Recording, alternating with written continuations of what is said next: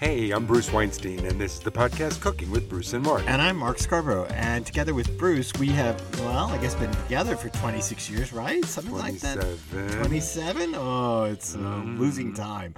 27 years, and we have written 3 dozen cookbooks. We're writing our 3,000th cookbook right now. We'll tell you more about that later down the line. But this is our podcast about food and cooking. We've got a 1-minute cooking tip coming up. We're going to tell you when to splurge and skimp at the supermarket, given these increasingly inflationary times, and we'll tell you what's making us happy in food this week. So let's get started.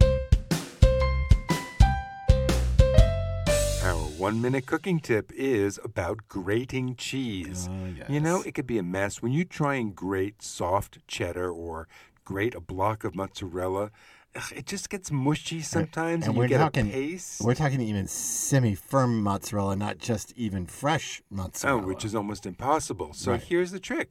Freeze it for 20 minutes. You put your cheese in the freezer, not to freeze it hard, just so it firms up, and then you can grate it without a mess, without making that cheese paste. And let me also say about grating cheese while we're on it, if you haven't replaced your box grater in a while, now's the time. Because just like any blade, the blades on your box grater go dull over time, and dull blades eventually will not really cut anything. If you notice, for example, when you grate a carrot, that you end up with a lot of little shreds all over the counter, including the bigger shreds from the holes, then your blades are going dull and they're getting off center and all that stuff. Replace your box grater, and not only will you grate better cheese, but you'll grate better vegetables too. And let me say this, if you're getting a new box grater, and as Mark said, they're sharp, rather than shred the skin off your hands while you're shredding your cheese and your vegetables, Gross. buy yourself a cut-proof glove. Gross. They sell them at hardware stores. They sell them on Amazon. You can get one of those, and you could shred all the cheese you want without getting your palm into the mix. Oh, can I tell you a story before we go on to the next segment? Sure. That one time I was making an apple pie. Bruce knows this. I was making an apple pie, and I was using a mandolin, not a box grater, but mandolin, to shred, cut thin slices of apples. And I wasn't wearing a cut-proof glove, and I wasn't using the hand guard, I know. And I took the skin off one of my knuckles, and I couldn't find it among the apple pieces. So that night, there was a little bit of meat in that apple pie. Wasn't vegetarian. No, it was no longer a vegan pie under any circumstances. But anyway, don't let that happen to you. Learn from my mistakes. Before we get to the next segment of our podcast, let me say that there's a Facebook group, Cooking with Bruce and Mark. You can find us there. You can connect with us. We'd love to hear more about your cooking adventures, too. We post these podcasts there, and you can even continue the conversations that we're having there on Facebook. Okay, on to the next segment, splurging and skimping at the supermarket. I do most of the shopping in this house, so I kind of see what's happening with the prices. He does? And I get dumbfounded at how expensive things like flour and milk have become. It's like Right. crazy. Right. And so I'm always looking for ways to save money at the market. And if you've listened to this podcast for a while, you have probably heard Mark and me talk about using the store apps on your phone, Oh, where yes, you will please. get discounts, exclusive savings, special offers, and it will really help you save some money. And let me just say that Bruce does most of the shopping, if you don't know, because he's the chef in our duo. It's not just that I'm a princess. It is that. But it's not just that I'm a princess. It's that, in fact, he is the chef. So he's creating most of the recipes for our books. So it's his list mostly to pay attention to. And he's right, use those apps. And I should say that you probably know we live in rural New England, but we were in Silicon Valley to visit Bruce's family a month ago, a while ago. And the prices in rural New England are nothing compared to Silicon Valley. My goodness, I couldn't believe it. I thought it was a lot to spend, $6.99 on a pint of high-end vegan ice cream here. Mm-hmm. That same vegan ice cream is $10.99 in their local store. We went out to dinner with his sister one night, and we stopped at a big up-end chain in Silicon Valley to buy some ice cream for dessert back home, and Bruce wanted a bag of grapes for breakfast. And so we bought 5 pints of ice cream and a bag of grapes, and it was $65 to walk out of that place. I was like, what? Wait, what just happened to me? Explain that again. So, yes, prices are high here in rural New England, but they ain't nothing like Silicon Valley. So let's talk about splurging and skimping. Okay. One of the places that I always splurge in the supermarket is in the meat department. I have a feeling that a lot of people feel this way, that if you go and you see the meat is really cheap, it's got to be a reason. So first thing is ask the butcher why it's priced to sell. This particularly works with ground meat, in which there is pink slime and sludge and all that added to expand the amount of ground meat. Better meat that is truly just ground meat is actually going to be more expensive, and that is a place to splurge. And also, let's just say that, be careful about less expensive poultry and pork products. Let's just be careful, because a lot of times, if you don't know, poultry is injected with a solution. You can see it on the label, may contain up to 15% of a solution. And this is a brine that does make the poultry tastier, but you're also paying for that solution. You're paying for water weight. Oh, great. $8.99 a pound for water weight. Yeah, you are. And you're doing that with pork products, too. You are. And let's face it, we have bought those super large packages of extra large boneless breasts sometimes. And yes, it has saved me $1 a pound to buy them.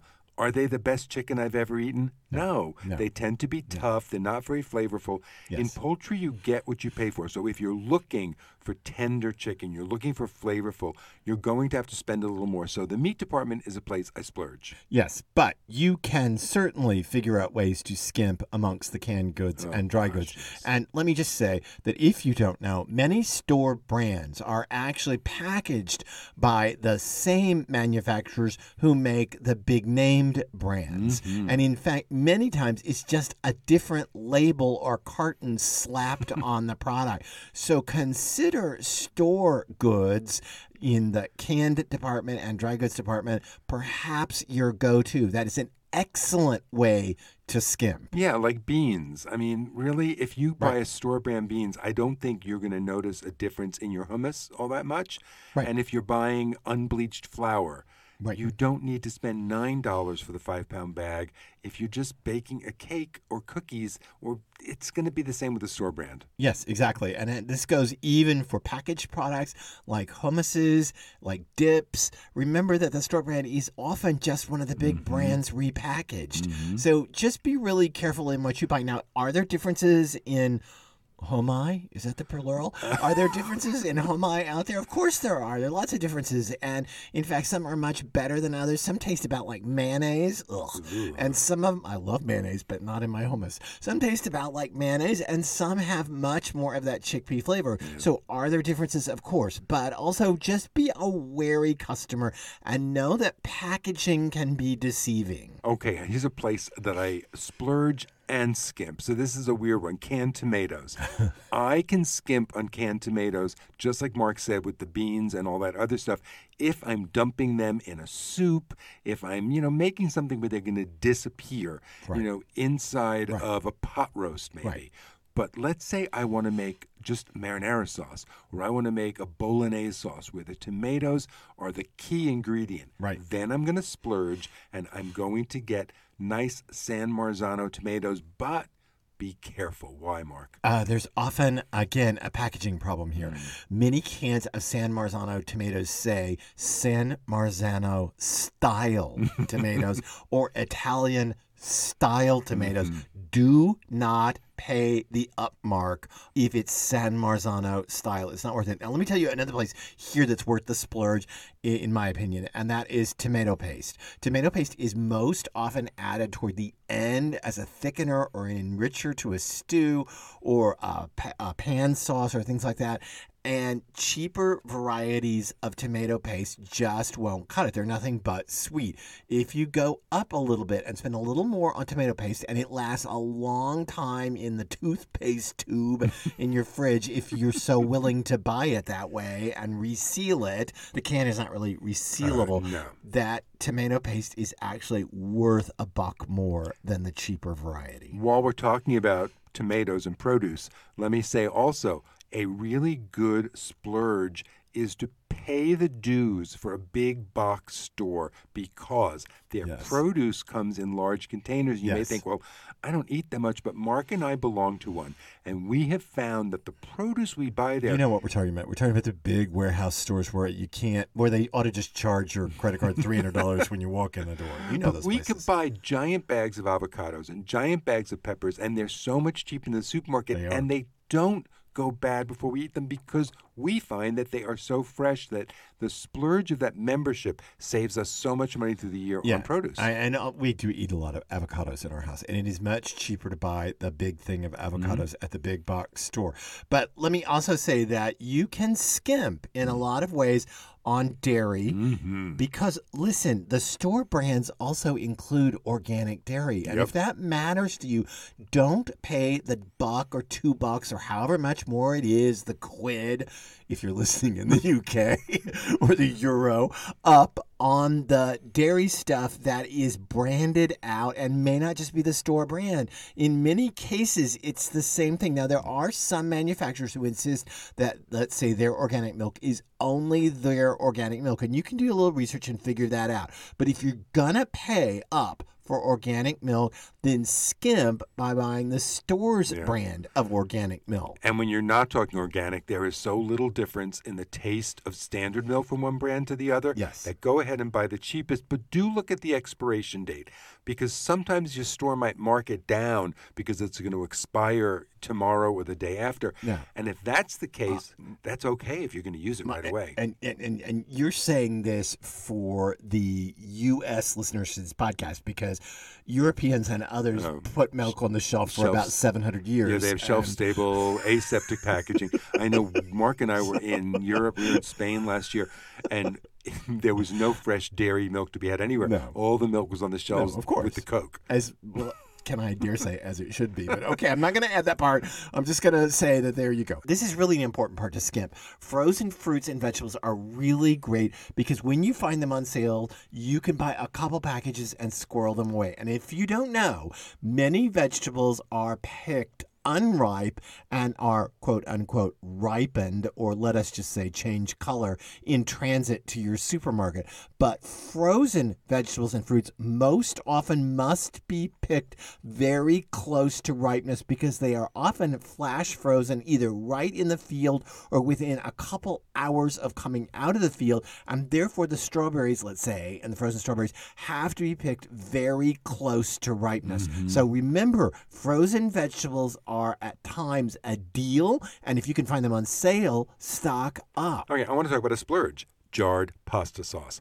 And here's why I think that. When I go to the store and I look at the jarred pasta sauces that are $1.99, look at the label. They're made with sugar. They're made with corn syrup. They're made with reconstituted tomatoes. When you look at the more expensive jars, they tend to have no added sweeteners. They're made from fresh tomatoes. So read the labels there. I do personally think the flavor of the higher-end jarred pasta sauces is worth the splurge. They are. But here's the thing.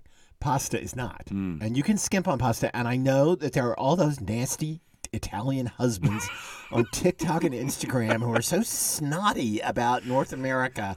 I just hate them. They're so snotty about everything is terrible in North America. Listen, is pasta, is there a great variety of pasta? Yes, there is. Are there great differences amongst dried pastas, particularly in North America? Yes, there are. But if you're looking for good semolina pasta, then, you don't have to go for the most expensive imported brand. You can skip that kind of, dare I say, Italian husband-induced marketing, and you can buy a decent semolina pasta dried for less money without all the falderols. Including store brands. Including store brands. And the same thing goes for oats. If you're making oatmeal, that kind of stuff, listen, the store brand is going to save you money over the other stuff, and it mostly comes out of the same facility. And I should just say, just remember, if you or someone you know is either celiac or has a wheat allergy in some way, remember, oats are only good for you if they are certified gluten-free. Oats are processed mostly in the same facilities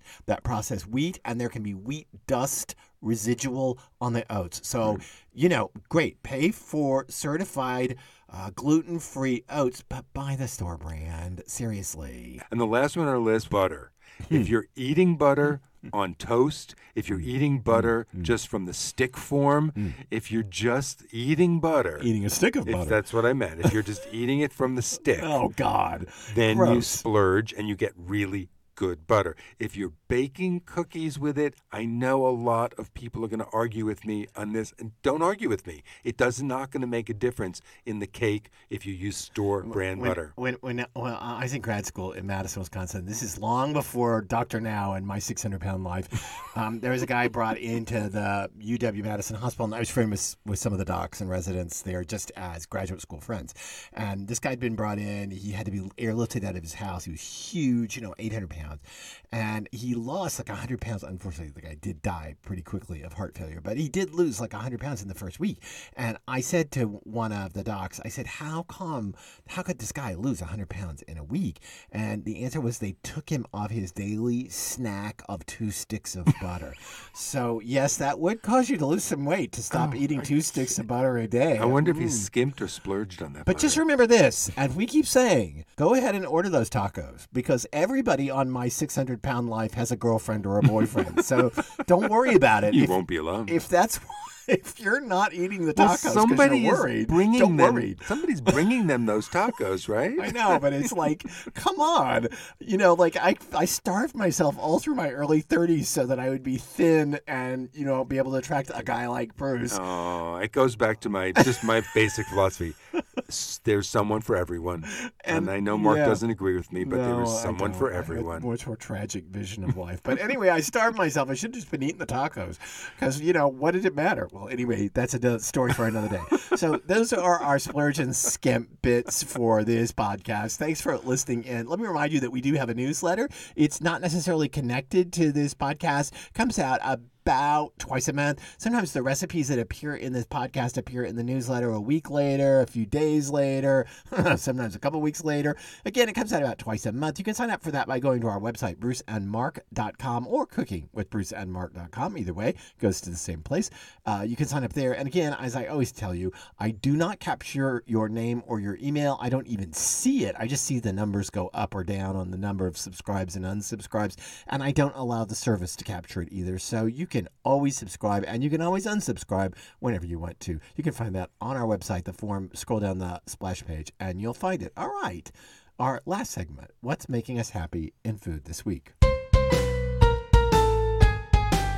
Chinese ribs. I have developed a way. If you have watched any of my TikTok videos on our TikTok channel, Cooking with Bruce and Mark, you have seen me make char siu chicken and char siu pork. So I have taken my char siu marinade, which I have perfected at this point with fermented red tofu and soy and brown sugar and vinegar and ginger. Fermented red tofu is just not it's not a splurge or a skimp item. That's just ridiculous. But go on. And I puree that all up, and we had company over the other night, and I cut up a rack of baby back ribs, and I put them in a Ziploc bag, and I poured this red, sweet, luscious marinade over it all day.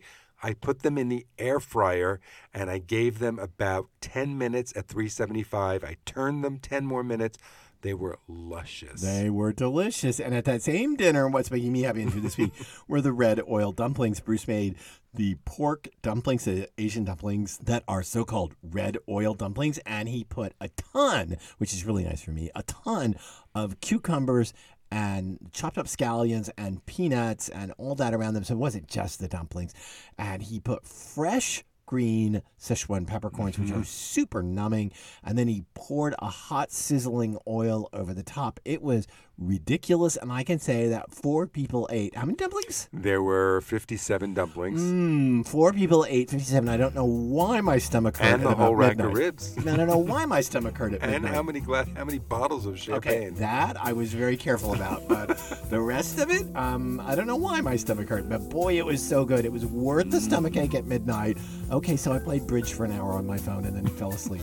So it was worth it because those red oil dumplings were so delicious, and I can't wait to have them again. That's our podcast for this week. Thanks for joining us in our passion of food and cooking. We're glad you're a part of this journey, and we look forward to connecting with you on social media or however we can. And every week we tell you what's making us happy in food, so tell us what's making you happy in food this week on our Facebook page, Cooking with Bruce and Mark.